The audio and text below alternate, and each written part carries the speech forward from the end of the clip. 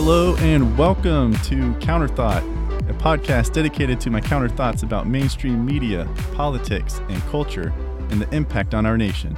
I am your host, Brian Kletter. You can follow this podcast on its Facebook page, Counterthought Podcast, on Instagram at @counter_thought, and on Twitter at @counter_podcast. Hello and welcome to episode 22 of Counterthought, Equity versus Equality. Appreciate you hanging with me. It's been about a week and a half since I churned out my last episode.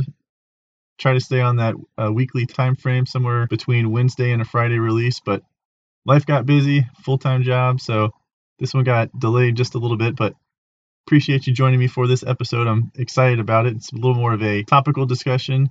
The debate, I guess you can call it, between equity versus equality, so less of a news topic. So for this one, we're going to discuss equity versus equality.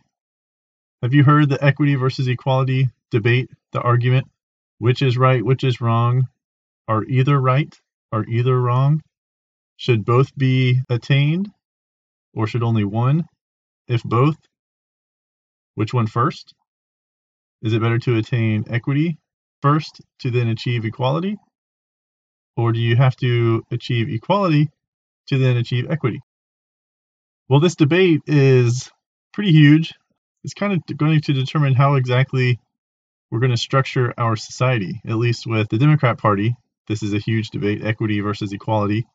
They're on the side of equity, that is most important, and that will lead to the most successful outcomes for America as a whole. And ultimately, if they expand it beyond America, the world. But both concepts, equity and equality, are based on fairness. But what is considered fair? And to whom is fairness applied? Equality is the access to and distribution of a set of resources evenly across individuals of a population, regardless of need or any other individual difference. Equality is like giving everyone a box of the same height. Equity is access to or distribution of resources according to need, and is commonly summarized as equal outcomes. Now, if you haven't heard of equity and equality, then maybe you've heard of equal outcomes. If you've heard of equal outcomes, that's equity. But did you pick up on the difference between those two definitions? There's a very nuanced difference between the two definitions, and I think it's very important to the entire premise of the equity versus equality debate. Again, equality is access to and distribution of a set of resources evenly across individuals of a population, regardless of need or any individual difference. So everyone gets the same thing. Equity is access to or distribution of resources according to need. Equity, as I said, you give everyone a box of the height that they need, instead of just giving everyone a box of the same height. But the nuance is need. The difference between equity and equality is need. And I think that's an extremely important differentiation between the definitions. Because one, how are we defining need? And two, who's defining it? Who's in control? In America, for the most part, I would say it is the government that defines need. Local, state, and federal. It is the government that makes the laws, makes the rules for we the people. Now, a popular example of equity versus equality is the fence example. So in the fence example, there are two pictures, side by side. Each picture has three kids, standing in front of a fence, on the near side of the fence. On the far side of the fence is a baseball game. The three kids are trying to watch the baseball game. However, only one of the three kids is tall enough to see over the fence without any assistance. The other two children need something to stand on, or for the fence to either be removed or shortened to be able to see the baseball game. In the image labeled equality, each kid is standing on the same sized box. The tallest kid is now head and shoulders above the fence. The second tallest kid has their head above the fence, and the shortest kid's head now comes up to the top of the fence, but cannot see over the fence. In the second image in the side-by-side, it's equity, and equity has the shortest kid standing on 2 boxes, the next shortest kid standing on 1 box, and the tallest kid that can already see over the fence isn't standing on a box. But with equity, or in this depiction, all 3 kids are now the same height, able to look over the fence and watch the baseball game. Now for equality, which again was every kid got the same sized box, not everyone could see over the fence. For equity, the kids got different sized boxes, and in this case, since the one child could already see over the fence without a box, one child did not get a box. Now, does the equality demonstration mean that if you start below the line of success, the top of the fence, that you will never become successful? No. But the fence example makes it seem that way, doesn't it? I wonder if that's by design, because there are success stories of people starting in poverty, starting in low middle class, starting as a single parent or a child of a single parent, or any number of different scenarios that gain immense levels of success. You yourself, you may be one of those kinds of success stories. Alternatively, you can argue that the equality fence demonstration shows how equal resources can be wasteful, such as, why does the kid that can see over the fence without help need to be elevated even more? Especially when the shortest child is still unable to see over the fence. A recent and perfect example are the stimulus checks in 2020 and 2021, which were given out based on income and number of children, and not based on your employment status or your income level during the pandemic. My family, husband, wife, 2 kids, we got checks, but we were both fortunate, my wife and I, to keep our jobs, and our income didn't decrease. And our children were still able to go to daycare, because we live in Florida, thank you, Ron DeSantis, at no additional expense because of COVID. But we still got the checks, but I could say that we didn't need them, so that would be considered wasteful, right? And this leads us to the equity fence demonstration. In the equity demonstration, the 3 kids end up being the same height watching the baseball game because they were given the height of box that they needed. However, only 2 of the 3 kids had a need, and they were given assistance. Now your takeaway may be that equity is best because everyone wins. Everyone can see the game, right? That was the goal. Everyone can see the baseball game. Alternatively, in the equity demonstration, why only give the minimal amount of assistance needed? Why stop at just what is needed to see over the fence? Why not give the kids more? Why not give the shortest kid 3 boxes instead of 2? Why not give the middle height child 2 boxes instead of 1? And why not give the tallest kid who can already see over the fence, why doesn't that kid get a box? Why is there a limitation on what is needed? So with equity, would we be limiting ourselves to the level of the least privileged or to the least amount needed to have an equal outcome? And the quantification of need, what is it? How do we define and quantitatively need? If you have 2 people who need something, do both get the exact need they need? Or do you have to set an amount? I mean, we're just talking about concepts here, equity versus equality, but whenever you get into actual application with the American people, you have to have dollars tied to these things, resources tied to these things. So how are we going to define the amount of need? People have different definitions. So who determines what success is, right? If we want equal outcomes, we're going to want the equal outcome to be an outcome of success. So who defines success? And as I mentioned earlier, it is the government that sets the rules in most cases, but do we really want the government to control so much? I'm sure we can all think of an example where the government squandered whatever role they had in influencing or trying to improve our way of life. Perfect example is today with the labor shortage of 10 million jobs. We have 10 million jobs available even though the unemployment rate is going down because more and more individuals are leaving the labor force. And when you aren't in the labor force, your number is not counted in the unemployment rate. So that number might go down, But that's why we still have 10 million jobs available. People don't want the jobs. You see the participation rate decreasing because the government is giving enough money to fill the income gaps of those during the pandemic that lost their jobs. I know in the state of Florida that has ended. I think that ended as of August. Sometime in August, the state of Florida stopped paying unemployment that was paid based on the pandemic. And we know that there are certain types of people that choose not to work because the unemployment, i.e. the government, is paying better than their old job. But has that been the goal? Has that been the goal, to get millions of people addicted to the money, the quote, free money? It's not free.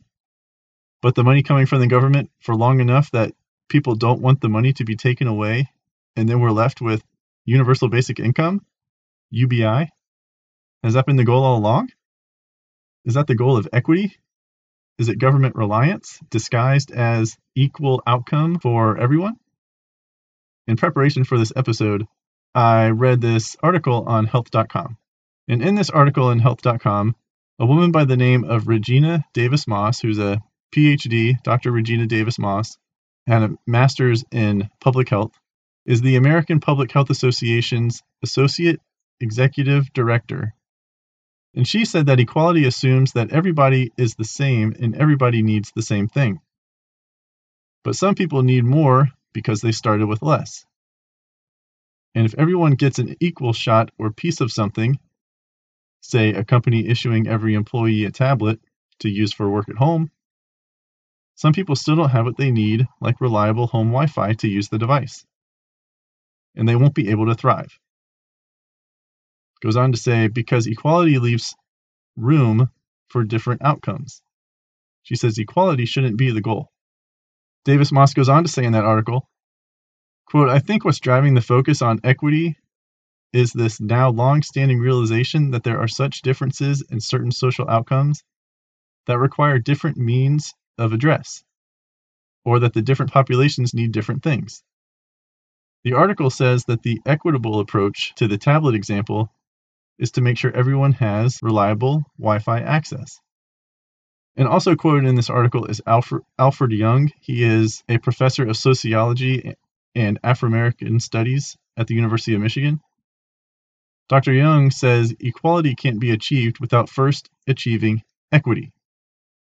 And in this article, Davis Moss also says, quote, in some places, yes, absolutely. You should be trying to think about equality. But when we're talking about really trying to help people have better lives and rectify unfairness, then that's just not going to be enough if you give everyone the same thing. If you give everyone the same height box. According to Davis Moss, the ultimate goal means that no part of a person's identity, such as race, gender, ethnicity, socioeconomic status, sexual orientation, and religion, should get in the way of their ability to thrive. And in the terms of process, being equitable means recognizing, taking accountability for, and changing the systemic and structural barriers that get in the way of people being able to thrive. There's that change again. So now, I thought treating everyone the same is the definition of equality. But here she's trying to disguise it as a part of equity. So did you notice how Davis Moss spoke in that article? When defining the ultimate goal, she listed identities of people, which tells me that the goal of equity is equal outcome. We already have the Civil Rights Act, 1964, but it's about fair treatment. That's what she said. Fair treatment for those individuals. Or all of those individuals, because again, it said race, ethnicity, sexual orientation, and a couple others. They say it's about fair treatment, but the primary goal is equal outcomes. Equal outcomes. Just think about that for a second. How do you guarantee an equal outcome? The determination of need and how to meet the need is an open door to limitations for the privileged and handouts to the underprivileged. In the example about the tablets from that health.com article, I'm in favor of everyone having internet access, not necessarily connectivity, because I consider, like in this case, internet access to be part of our national infrastructure. Infrastructure bill has been big in the news for the past couple of months, and what's defined as infrastructure. The Democrat Party, the progressives in that party define infrastructure as a lot more than the Republicans and the conservatives in the Republican Party. But I include internet access in infrastructure. I mean, that's how the world communicates nowadays, is through the internet. So let's make sure America is equipped. However, I'm not in favor of the American taxpayer paying for someone's internet connection. So I'm saying there's a difference between internet access, like, hey, I can go down the street to my library and there's internet access. Hey, there are cable lines, internet cables and everything buried within my neighborhood or under the streets and the dirt, going from house to house so everyone can connect to the internet. That's fine. I think we should have that access.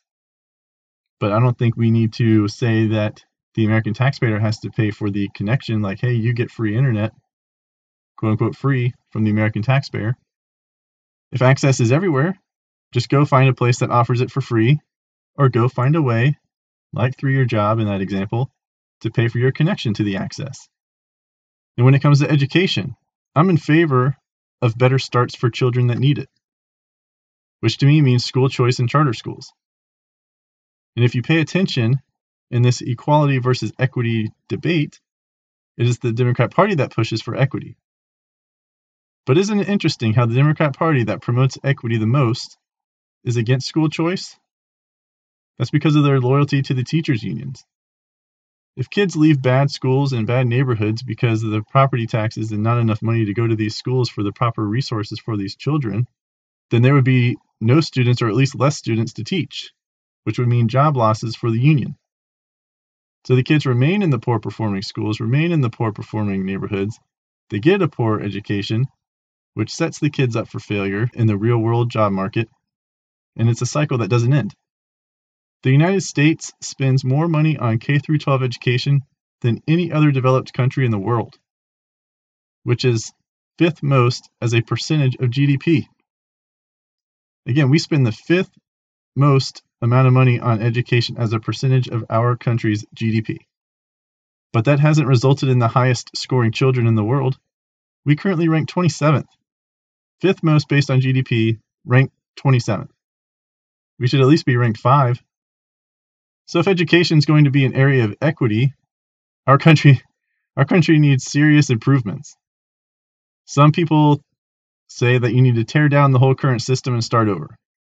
Some say you just need to add in school choice and charter schools. Some say that, trying to pass laws of giving each family or, each child, the guardians of each child, their money that is going towards these school systems and just giving it as like a voucher, so to speak, to then redeem or use at other local schools, better graded schools. But I don't know what the solution is.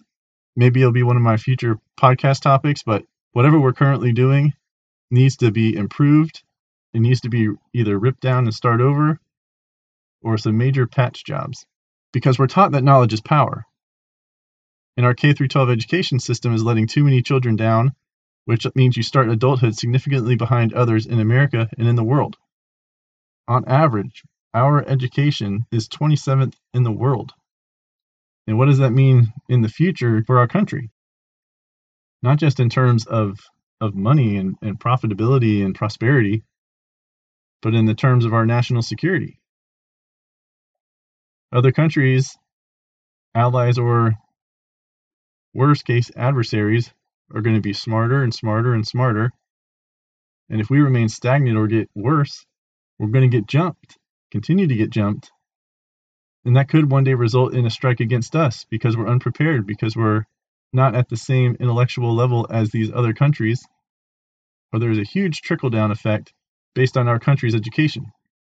So I'm for better starts for children, that K-12, because knowledge is power.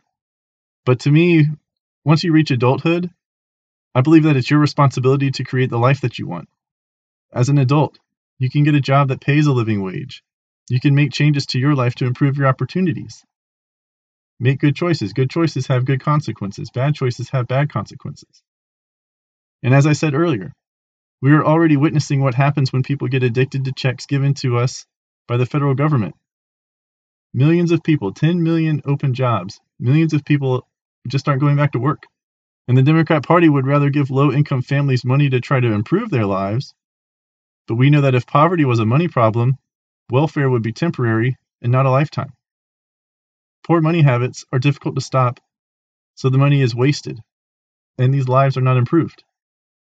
So when you decide to hang it up and no longer try to improve your life, you are considered a sluggard. You're lazy. And that's what worries me about equity. It is the side effect of laziness, because so much will be handed to you without effort from you. And did you know that there are 14 scriptures in the Bible about laziness or being a sluggard? I picked out 2 of them. First one is Proverbs 13:4, which in the NIV translation says, "A sluggard's appetite is never filled, but the desires of the diligent are fully satisfied." And Proverbs 19:24 says, quote, "A sluggard buries his hand in the dish, but he will not even bring it back to his mouth." And as I said earlier, equity is equal outcomes, but outcomes are something the government cannot control. Not even siblings growing up in the same house have equal outcomes. I have 2 siblings, older sister, younger brother. My older sister is a registered nurse. My younger brother, physician assistant. Myself, I'm a proposal manager for a Fortune 10 company. None of those are the same. And one could argue, if you did one of those, which one does not belong? It would be me, right? The middle child. I'm the only one not in a healthcare field that is patient-facing. But me and my 2 siblings, 3 children, same house, didn't have same outcomes, so how's the government going to control outcomes? We're a product of our environment and the decisions that we make. We're individuals. And I believe that equity is not attainable unless our ability to be an individual is taken away. Equity, to me, is attainable if the limits or a ceiling is placed on all of us. It's lifting the bottom up while keeping the top from advancing. Equality is equal treatment and requires us as individuals to make the most of what we're given by creating opportunities for success and for ourselves. So don't be fooled by equity. Everyone having what they need sounds great, but the goal and process of equitable fairness means limitations will be put on your success. And what is fair about that? All right, that's it for this episode. Remember to subscribe and engage with me on Instagram @counter_thought, on Twitter @counter_podcast, and on the Counter Thought podcast page on Facebook. Thank you for listening to Counter Thought.